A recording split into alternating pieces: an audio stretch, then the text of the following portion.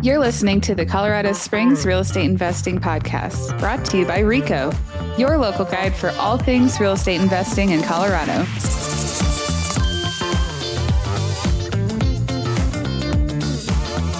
What's up, everyone? Chris Lopez here, and I've got a great crew to talk about the October trends and some deals up and down the Front Range, Pueblo, Springs, Denver, and Northern Colorado. So have a lot of familiar faces on the podcast with me today. Jenny Bayless down south, Jeff White here in Denver, Steve Medina up north, and Troy Howe with Nova Home Loans to talk lending with us. What's up, everyone? What's up? Hey, Chris. How's it going? Yeah, well, I'm excited to for this month's podcast. I mean, the monthly updates are some of the most fun because we get to banter a little bit, and I always learn something new. But let's start with some just overall trends in the marketplace. Jenny, as usual, we'll start down south. What's up in Pueblo and Springs? Yeah, what's up is prices. Month over month, we're up 2% and we're up 4% year over year for median sales price. So I thought that was really interesting that we're kind of back at that high point for median. It's kind of as if nothing really adjusted over the last year or so, overall. And then I thought the secondary part that was most interesting was that total active inventory is actually less than it was at this point last year as well. But sales are significantly less than they were at this point last year. So it's like there's no inventory, no one's really transacting. It's just kind of very a dead in a way, a dead market. So it's kind of interesting. So that absorption rate is pumping up the month's supply because no one's really just doing anything. No one's listing, no one's buying, no one's, How many months of inventory do you guys have built up down there now? We are almost at 2.9. Wow. Yeah. So okay, it is growing down there. Yeah, I just thought that was kind of interesting. But the magnitude of the numbers are also quite low, I think, especially compared to Denver. Yeah, I mean, but we're seeing similar trends up here in Denver. Like our listings are up slightly by like 3% from this October, last October. But you know what? So are prices. We are up 4% from last year. And actually flat since last month. And so, year over year, that means, hey, prices are growing. And a lot of times, seasonally speaking, going from September, October, we'll see prices decline a little bit. That's a pretty normal historical or a seasonality trend. But now it's staying flat. So we're kind of in the same boat where prices are staying strong, modest appreciation compared to what we've seen historically. But I think it's even with raising rates and inventory building a little bit, but the overall limited inventory is still supporting price growth.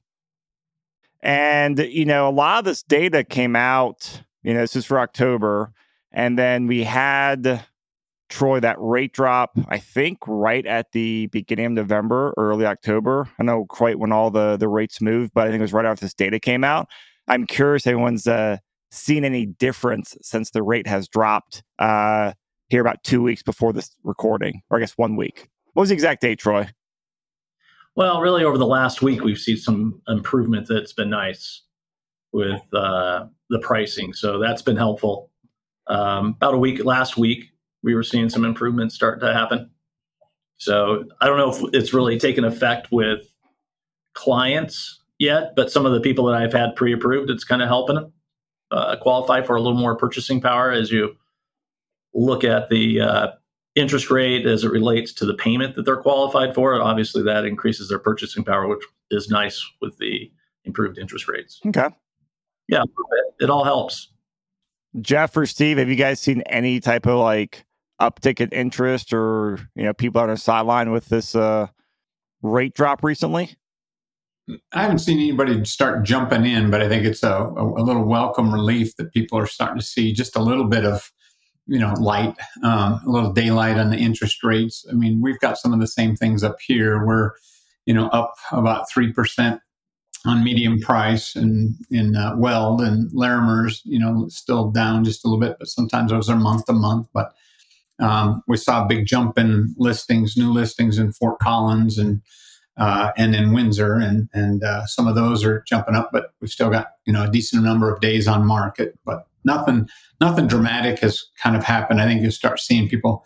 Sometimes people don't check week to week, and they may get it and realize, okay, now I'm starting to see something a little bit better. Maybe that's the sign they need to say, okay, you know what, I can do this. I can, per Troy's point, afford just a little bit more, and I can kind of get into those. And there's, maybe a little bit of light at the end of the tunnel. Yeah. I know it may be brief, but it does feel like, the constant rise, stopping is a nice feeling for a change. Yeah, for sure. And one of my clients, one of my clients was basically that extra, half point, Troy, decrease gave them additional 25, 30K of buying power. And we were able to lock something up that was that much better of deal for them and what they're looking for. So it made a huge difference for them. Oh, nice. Yeah, case in point. Yeah, for sure. Perfect example. Was it house hack, rental, room by room? Yeah, travel nurse, house hack, rent by room style. So she's a nurse herself over in Aurora by Fitzsimmons. Okay. So what's literally that much, that little price decrease, interest rate decrease gave her that much more buying power to find a better property. And you say better property, mean a better property that will get more rents and just create more cash flow? Yeah, so bigger, kind of like you probably see this, Jenny, and down there too. It's just in general the overall market. Like when you're at that affordable housing part of the market where you kind of get the entry level house, but if you go a little bit above it, you could get a little bit better quality, a little bit more chances to add more bedrooms, and that's pretty much the story with her. She was around that 450 mark. Right before the rate decrease, and then she went up to like 480, 490. So that little spike gave her that much more buying power. That's awesome news. Yeah. And that's, I haven't seen any uptick in just, people I talked with last week or two. But it's nice to see that, hey, people who are in the game, when something changes like that, you hop on it. And that is like, while, prices are staying high, rates are staying up there as well. If you're out there hunting, there are some good deals to be found, some good opportunities. So I think that's a great story to share, Jeff. So thank you. We'll probably see it more in the numbers as we get through this month, as people kind of jumping in, able to pull the trigger faster. They might have been hemming, and now they can, jump in and go. Yeah. All right. So let's talk some deals. And we actually have a great deal to talk about. So last time on the podcast, we were talking about the new 5% down conventional program for multis, 2 to 4 units, and had some debates on there. And I think it officially got in the books a couple weeks ago, right, Troy? And then you and Jeff have a client under contract on them one too. Yep. I'm going to talk about that deal and have some debate around 5% down. Right. Jeff, give us your perspective and I'll throw in mine. Yeah. So basically it was a 4-unit at the affordable housing for a 4-unit in Denver, which was around the $800K mark. And before that rule, they'd have to put, correct me if I'm wrong, Troy, 25% down for owner occupied conventional loan for that place. So 25K of 800,000 is 25% would be what, 200K, something like that. Yeah. And then it popped up, and basically it was 2-bed, 1-bath each unit. So 8-bed, 4-bath, 950 square feet per each unit. Communal washer dryer that's coin operated, and just a basic box structure. So it wasn't anything fancy about it. And went after it, and we got under contract. We wanted a little bit, because at that time we went under contract about 2 weeks now, Troy, I think we're at. Yeah. Yep. Still working through the inspection. And we did it basically a December 11th close date to give Troy and his underwriting teams enough time to make sure there's no surprises. And that's a huge difference as well. We didn't want to shoot for when that new program went effective on 11/18. We wanted to give a couple weeks there. So yeah, 5% down, 4-unit, 2-bed, 1-bath each unit, all under market rents at $1,200 each, when it should be closer to $1,500 to $1,800 for market rents. And then the strategy my client wants to employ is Section 8. And right now they're pushing $2,200 for 2 bedrooms. So $2,200, he's going to live in 1 unit with his wife times 3, $6,600. And he'll be able to basically pretty much break even or living for free while living there, even though it's 5% down. So I know, Jenny, you said it's not possible. I just want to show you it's possible. What is his PITI on that? Just curious. His all-in payment's probably going to be just a tickle over $6,000. So actually, he'll positive cash flow while he's living there if he's at $2,200 for the other 3 units. So he's got $6,600 coming in. That'll cover his payment and a little bit then some. So when he eventually moves out, he'll be in a great place. Nice work, Jeff. Yeah, that's great. It's a great, not everyone wants to do Section 8. I know that. And the market rents are around that $1,500-$1,800. So if it was just market rents, much harder to break even or cash flow. But by being a little more creative and be willing to do a little more work with Section 8, a little more paperwork, it's absolutely worthwhile. Jeff, would they have been able to get in if the rate change, or I guess the level of down payment had not changed? Would they be able to get in anyway? No. So that's a perfect example of one that, just husband, wife, they're saving for their next owner. They want to do a house hack, but, with that price at 25%, that's a huge down. And then obviously it's a 1972 fourplex that has never been fixed up in 50 years. So needs a lot of work. They would not be able to cover the down payment and all the repairs needed if it was the old way. So this is like a perfect example of someone benefiting from the new rule with Fannie and Freddie, or Fannie Mae. That's a real game changer for them. I mean, having to go from a single family to something. And it opens up more properties. Yeah, that's amazing. Absolutely. I think they're all in cash, maybe $50,000. Sorry, Troy, you said all in cash is going to be about $50,000? Yeah, just a real rough round number. And then they just live in it for a year and it'll be awesome. I think it's going to be a great property for them. Versus $200,000, right? So that's a huge savings there for, if they're willing to, do the work, and if someone's willing to live in a multifamily, it's absolutely worthwhile. Yeah. You got to be uncomfortable to be comfortable someday. So, yeah. It's better than rent by the room, so you're not sharing the kitchen with your tenant. You've at least got your own kitchen, your own space. Yeah, I mean, great job, Jeff. Those numbers really surprised me for a 5% down fourplex here. So I'm curious, with the way the market's going and this new down payment program, is there any the $203K option on here, like the rehab loans? Because you mentioned, it's what you said, 1970s has been updated. It's going to need some cash invested into it, I assume. Yeah, I mean, it's not terrible. It's more base. It just looks tired. I'll put it that way. Just units are just kind of beat up. But I would say rental grade quality, I'd put it average. If I had to rate it A, B, C, A being moving Terrence Doyle style, ready to go, beautiful place. B being the next level below that, and then C being really bad, is probably in the B minus range.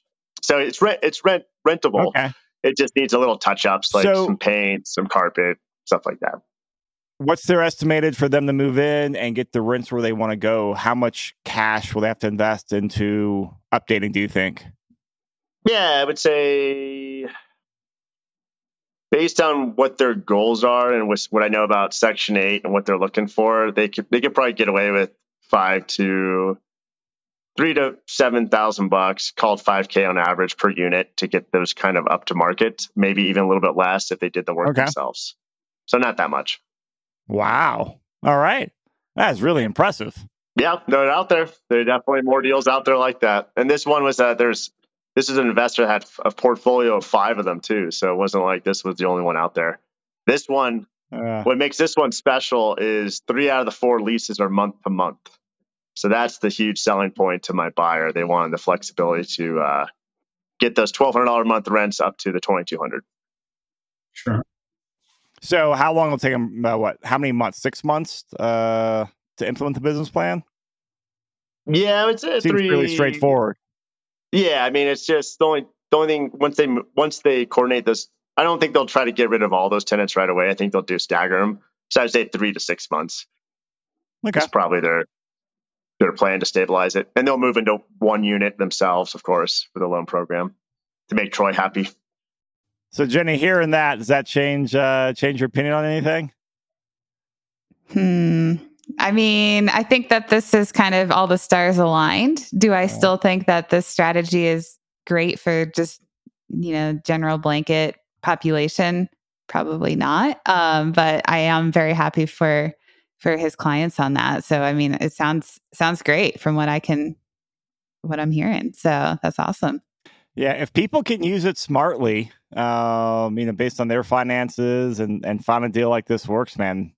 Geez, what an amazing opportunity. Like there's going to be some really, really good wins, some really good deals people put together.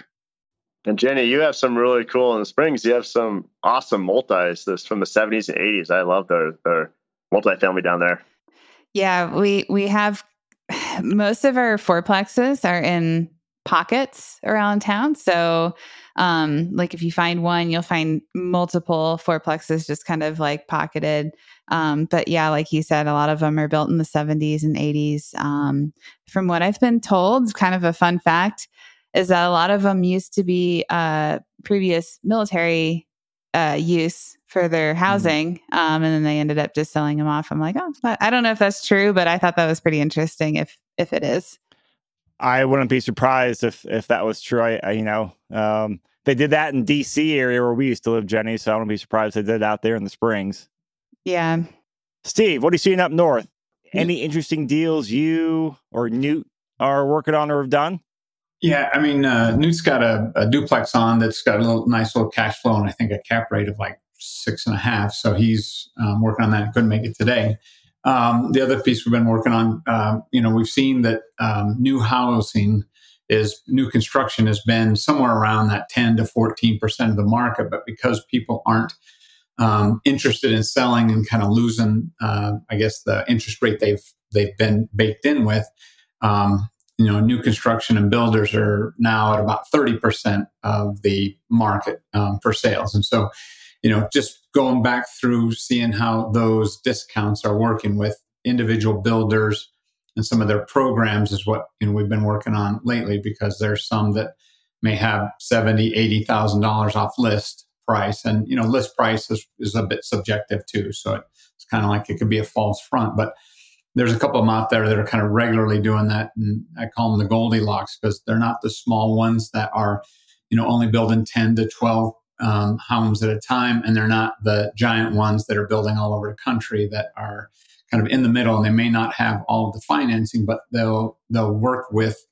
buyers to be able to find that right price point that gets them in there. And so that's what we kind of work on up here, because there's a lot of building going on, and there's still a lot of good deals, and especially this time of year, because we're getting into that tricky time of the year. Well, guess what?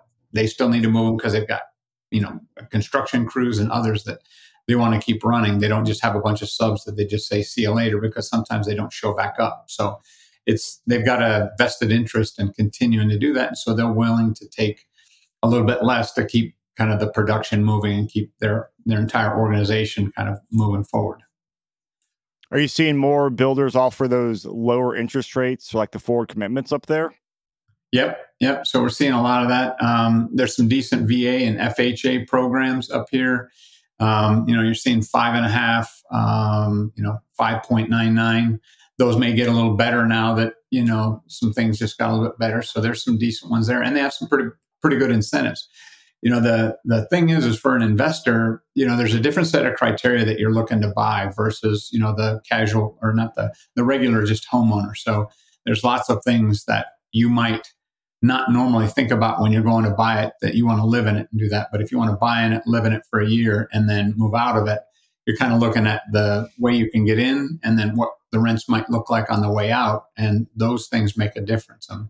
There's certain models up here that have 3 full bathrooms. And if you're going to house hack, that's a really good thing because now you have, kind of more amenities versus half baths and things like that. So, knowing which ones those are is what we spend our time kind of looking at those because they're creeping up in terms of the number of sales because builders have created them from scratch and they're not sitting on, a 2% interest rate that they've got or 2.5% that they want to hang on to.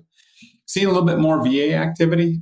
It seems like Jenny's probably got some down there, but we've got some folks that are looking to exercise their VA loan opportunities. And so those are always good ones because they can get in, they can figure out how to, cover it and do some house hacking or buy a small multifamily.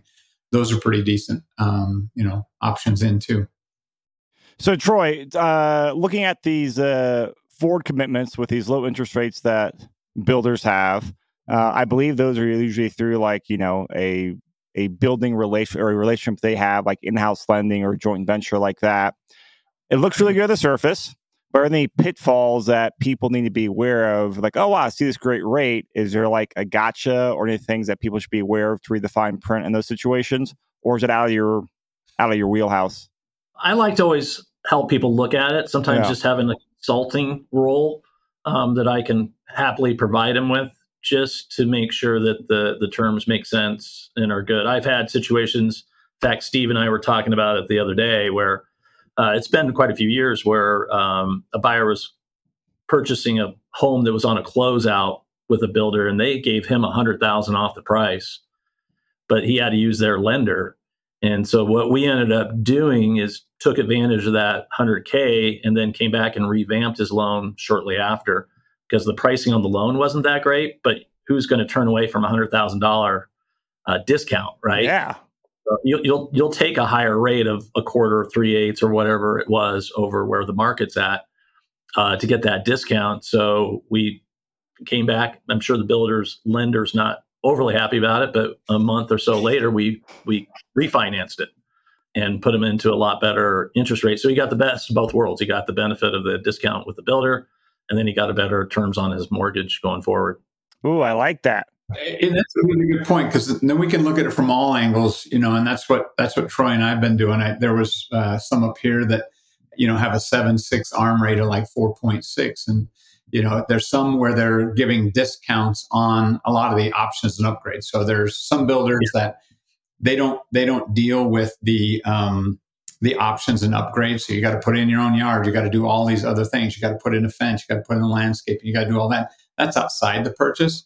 Some others will let you roll that into the loan, and that gets less expensive when you're looking at the long term, because a handful of dollars per month is better than having to put like 10 or 15,000 after the purchase. So being able to look at that loan and what the builder can provide, and then maybe think about, well, that isn't forever. And what Troy can also do is something that I think is really good for all of us to look at, because right now, the rates did drop a little bit, but if you have something and say you're going to buy into a new build, would it be better to, buy it and roll as much in as possible, and then take all the incentives, apply it to that, get as much equity going in, and then figure out how to refinance that in the future, because then you can lower your price.